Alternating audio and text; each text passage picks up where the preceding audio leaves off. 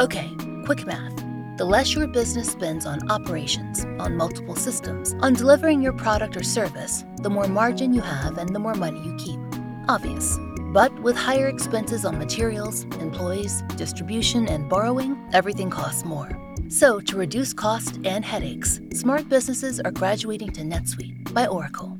NetSuite is the #1 cloud financial system, bringing accounting, financial management, inventory, HR into one platform and one source of truth. With NetSuite, you reduce IT costs because NetSuite lives in the cloud with no hardware required, accessed from anywhere. You cut the cost of maintaining multiple systems because you've got one unified business management suite. And you're improving efficiency by bringing all your major business processes into one platform, slashing manual tasks and errors. Over 37,000 companies have already made the move. So do the math. See how you'll profit with NetSuite. Backed by popular demand, NetSuite has extended its one-of-a-kind flexible financing program for a few more weeks. Head to netsuite.com/strange. netsuite.com/strange. netsuite.com/strange.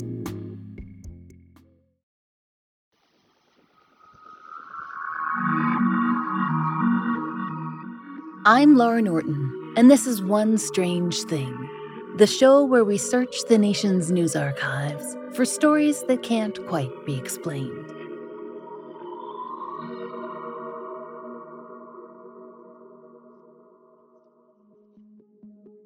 Strangers, normally, we like to use this time that we have together to give you a story with that classic structure that you've come to know and love. Beginning, middle, end. Exposition, rising action, climax, resolution. A particular time and place. A cast of normal people, just like you and me, except for, well, you know. It's an ancient pattern for a reason. It works. And we have you covered in that department. Usually, that is. But today, we've got something just a little different.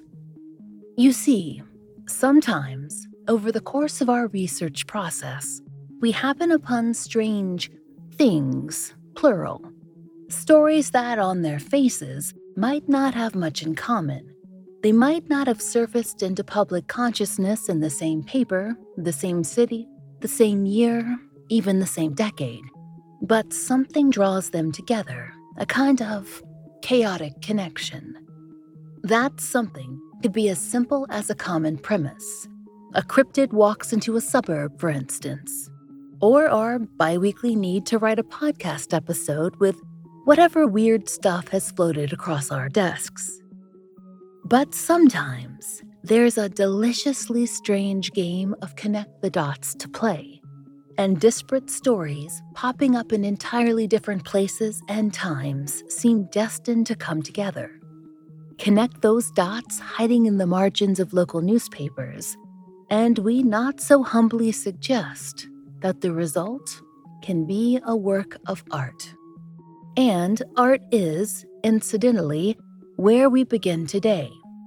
More specifically, today we deal in the world of artifacts.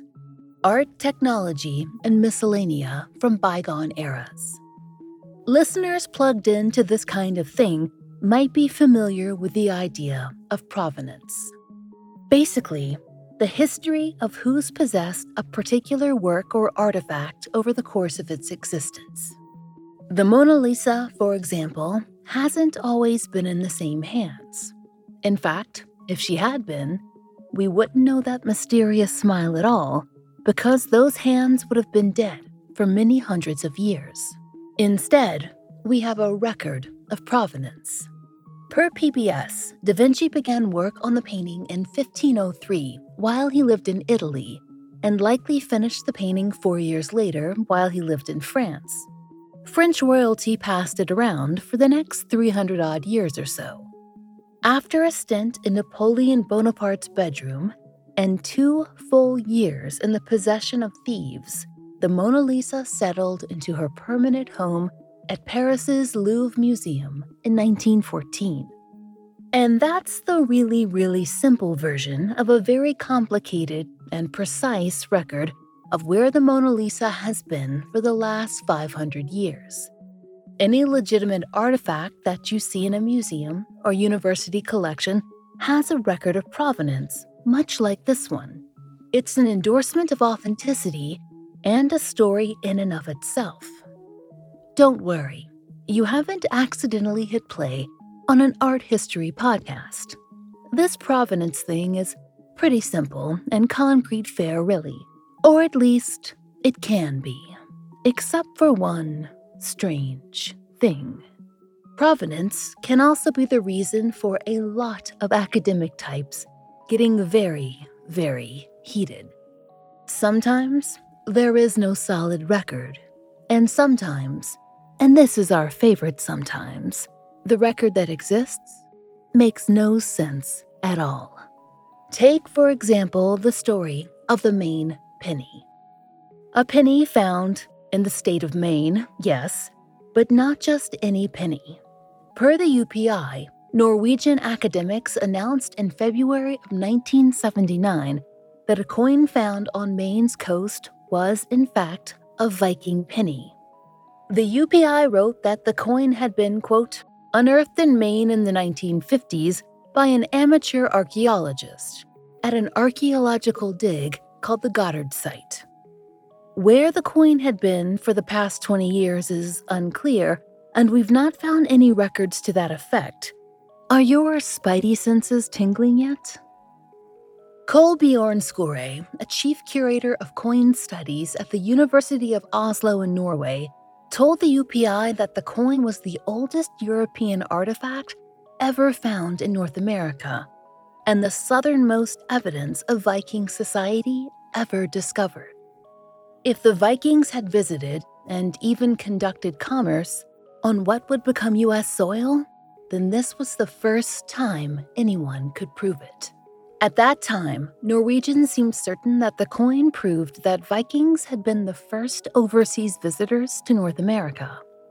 Per the UPI report, Skore smiled broadly when asked about the coin's significance as far as the debate.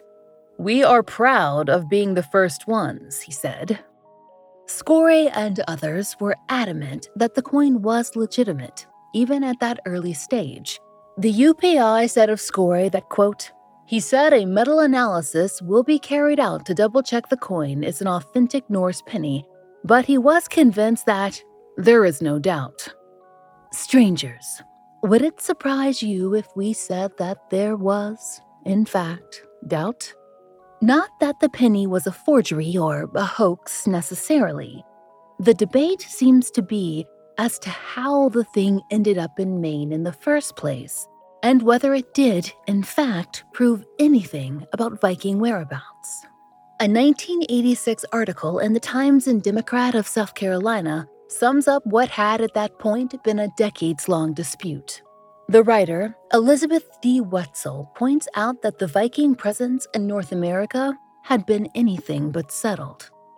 In The Search for Vinland, a New World outpost allegedly established by Viking sailors, Wetzel wrote, Viking enthusiasts on both sides of the Atlantic have tried to identify the place as far south as Florida, with the New England coastal states, the Great Lakes, and the Hudson Bay in between.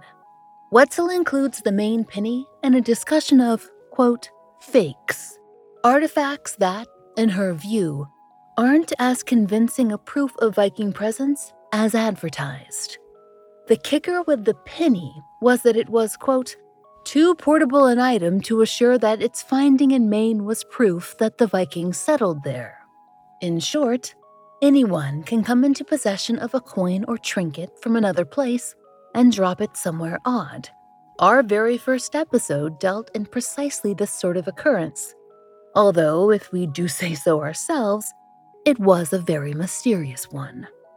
In any case, it seemed that the expert discourse settled on the Maine penny being more of an anachronism than a clue to some mythic Norse settlement in the Americas.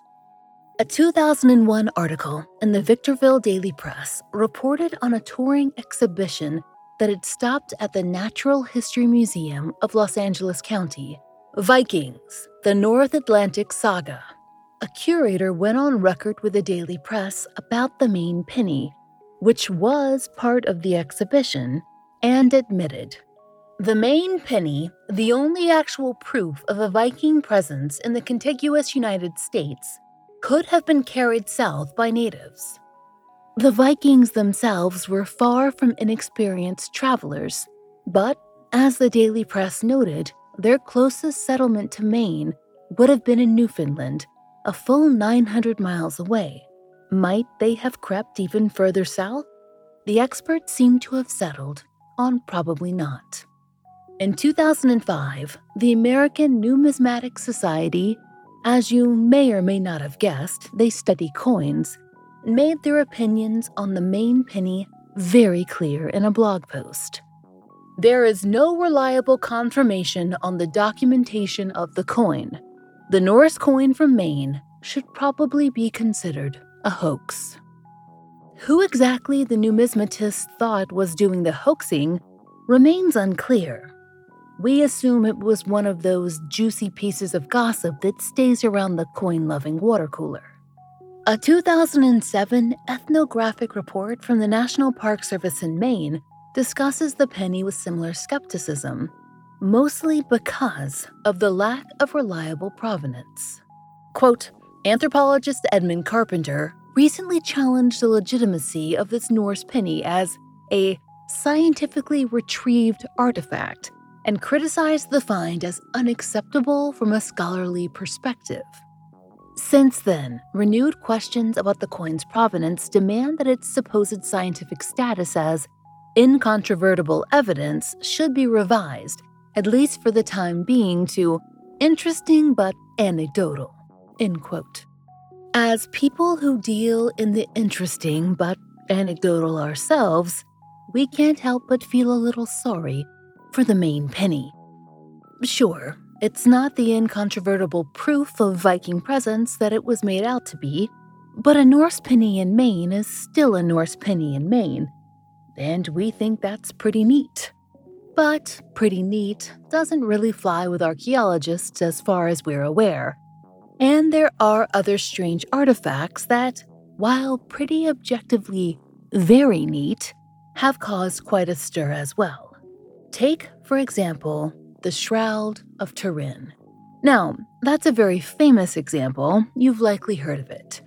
As reported by the Herald and Review in 1981, the 14-foot length of cloth has been at the center of a controversy since it emerged in the 14th century, a period in history when relic forging thrived. The image bears marks of crucifixion and piercing, and millions believe it is the cloth that Joseph used to place under and over the body of Jesus in his tomb almost 2,000 years ago. Now, strangers, some who view the shroud see the impression of a body. Some see the impression of a face. Some simply question everything about it. In 2010, the Daily Press and Argus interviewed a Columbus State University alumni who made the shroud his life's work. That self-styled shroud expert, Russ Brault, told the paper that he believes that the shroud is legitimate. And what about radiocarbon dating done back in the 1980s, which placed the shroud's creation between 1260 and 1390 AD, and thus designated it as a forgery? Couldn't be trusted, according to Russ Brault. Testing also confirmed that the marks weren't made with ink or dye, and couldn't have been done with the techniques available in those same centuries. To boot, the Daily Press and Argus added that there was something very interesting that could be detected on the shroud.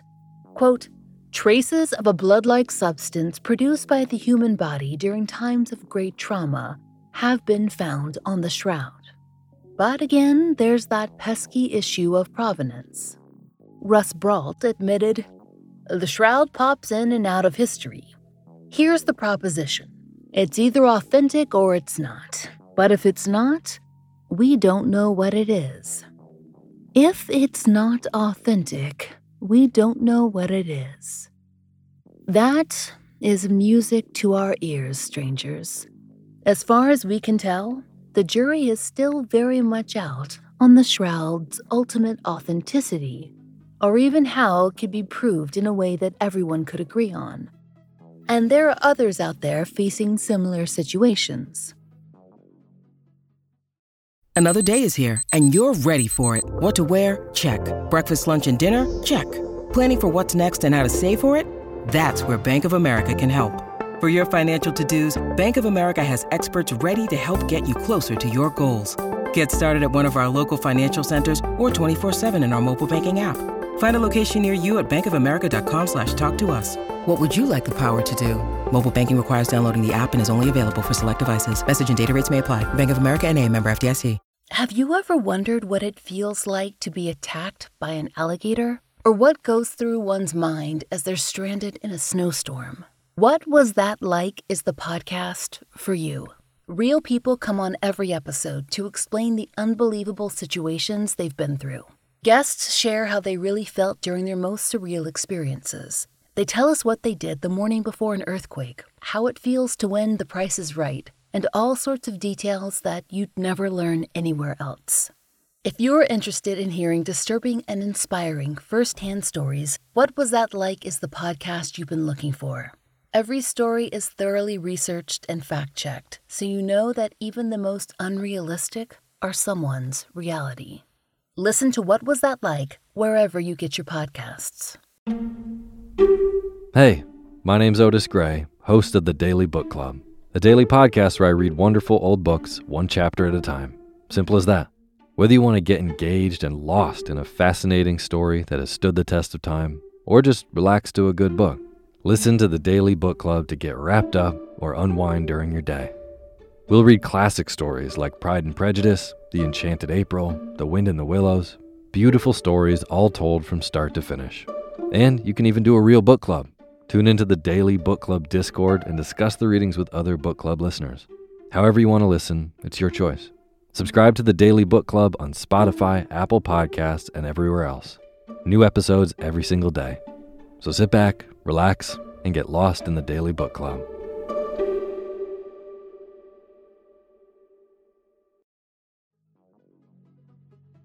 Proponents and opponents of the Antikythera mechanism face a similar dilemma.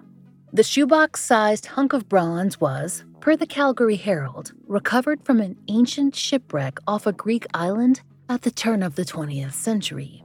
It was covered in barnacles and was far less interesting at the time than the other 2,000-year-old artifacts fished out of the wreck, life-size statues, ceramics, and delicate glasswork. You'll note that we said, far less interesting at the time. In 2015, the Seattle Times wrote that local researchers were helping to work out the hunk of metal's origins and purpose. And boy, did they. Quote, "The device consisted of a series of intricate interlocking gears designed to predict eclipses and calculate the positions of the sun, moon, and planets as they swept across the sky." Researchers at the University of Puget Sound were part of the international team working on the mechanism, and when the Times ran the story, they'd just finished an analysis suggesting the mechanism might date back to 205 BC, a full century earlier than previously thought. There's a few things about that date that currently oppose what we know of the Greeks. According to USA Today, gear wheels like the mechanisms shouldn't have been invented for another millennium or so.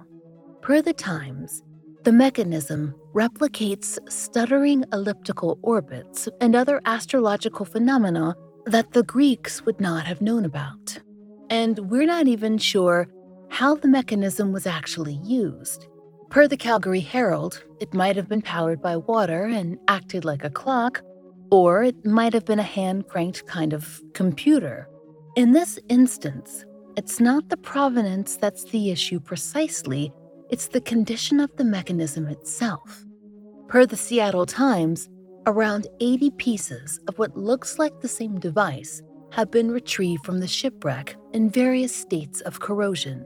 As it turns out, hundreds of years in salty seawater is perhaps not the best way to preserve delicate metalwork. So, at this point, those who study the mechanism are making their best guesses based on what little evidence and context that they have. Strangers, we've just presented you with a series of artifacts that were found in places they were not, by all logic, supposed to be. They're legitimate and not weird little art projects. Understanding their origin could mean cataclysmic shifts in the human story as we know it. And there have been a number of people out there who have built theories upon them, ranging from the outlandish to the extraterrestrial. Of what we've discussed, the Antikythera mechanism is the most famously potentially alien.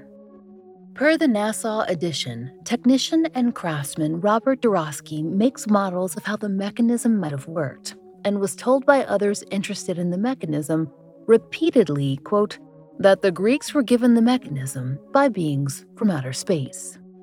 Naturally, there are a lot of those types of theorists for a lot of different artifacts. A 1978 book review in the Record Searchlight discusses one such example, posited in the book Secrets of the Lost Races by Raina Norbergen.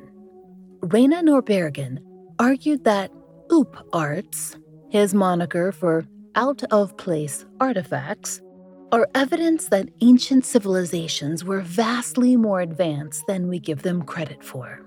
As the Record Searchlight sums up, recently uncovered were Hindu manuscripts dating back to 2400 BC, giving a detailed scientific description on the detonation of an atomic-like bomb.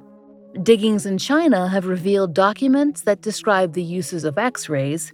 In ancient Babylonian ruins, dry cell batteries have been uncovered. Norbergen's thesis is essentially that ancient civilizations like the Chaldeans, Sumerians, and Babylonians were technologically advanced, earlier and more so than we presently understand. And then there's Erich von Daniken. Widely condemned by pretty much everyone else who cares about facts, von Daniken's claim to fame is a massive catalog of books arguing that the only explanation for out-of-place artifacts is, you guessed it, aliens. Chariot of the Gods, released in 1968, is the most famous of these books. Per Yahoo UK, it sold 70 million copies to date and spent a good amount of time on the New York Times bestseller list. In a 1974 interview with the Times, one in which the reporter was clearly not enthused, von Daniken, by this point close to a household name, was not taken especially seriously by the author. Quote, ironically for a man who is almost gaga about space science, much of what von Daniken purveys depends upon ancient religious myths. He says that the astonishing astronomical information ancient civilizations, such as the Mayans had, is proof that there were some space travelers around to teach it to them. Von Daniken's evidence, then, is that of an enthusiastic amateur, not a scholar, an amateur with an axe to grind. There is an urgent recurring motif, a running complaint against the high priests of organized religion, who, along with the archaeologists, refuse to admit the truth as von Daniken has revealed it. Actually, most modern religion is not anti-scientific, though it might well be anti-von Daniken. Those two are not synonymous, end quote. The thing is, though, Raina Norbergen and Erich von Daniken are not alone. They're part of a long legacy of writers who ascribe the unexplainable parts of history to the outlandish or otherworldly, or the civilizations they simply refuse to recognize.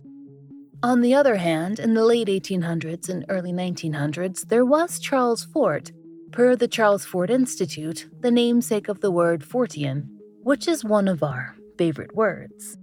The Institute notes that, in his chronicling of the paranormal and unexplained, Charles collected a number of stories of OOP arts, including the Esperanza Stone, and believed them to be alien in origin.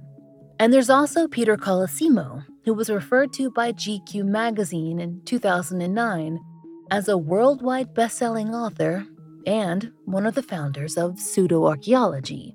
And there's Michael Cremo, self-described on his website as an alternative archaeologist.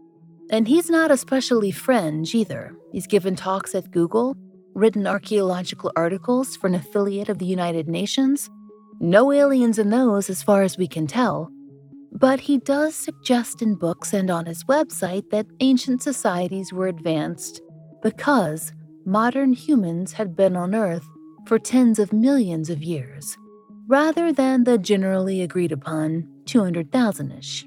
And of course, there's that ancient alien guy that continues for some reason to be very popular.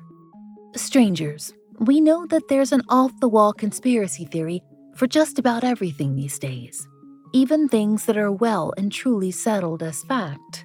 So it's not especially surprising that out-of-place artifacts have, for a long time, brought a lot of people to consider the otherworldly or outrageous.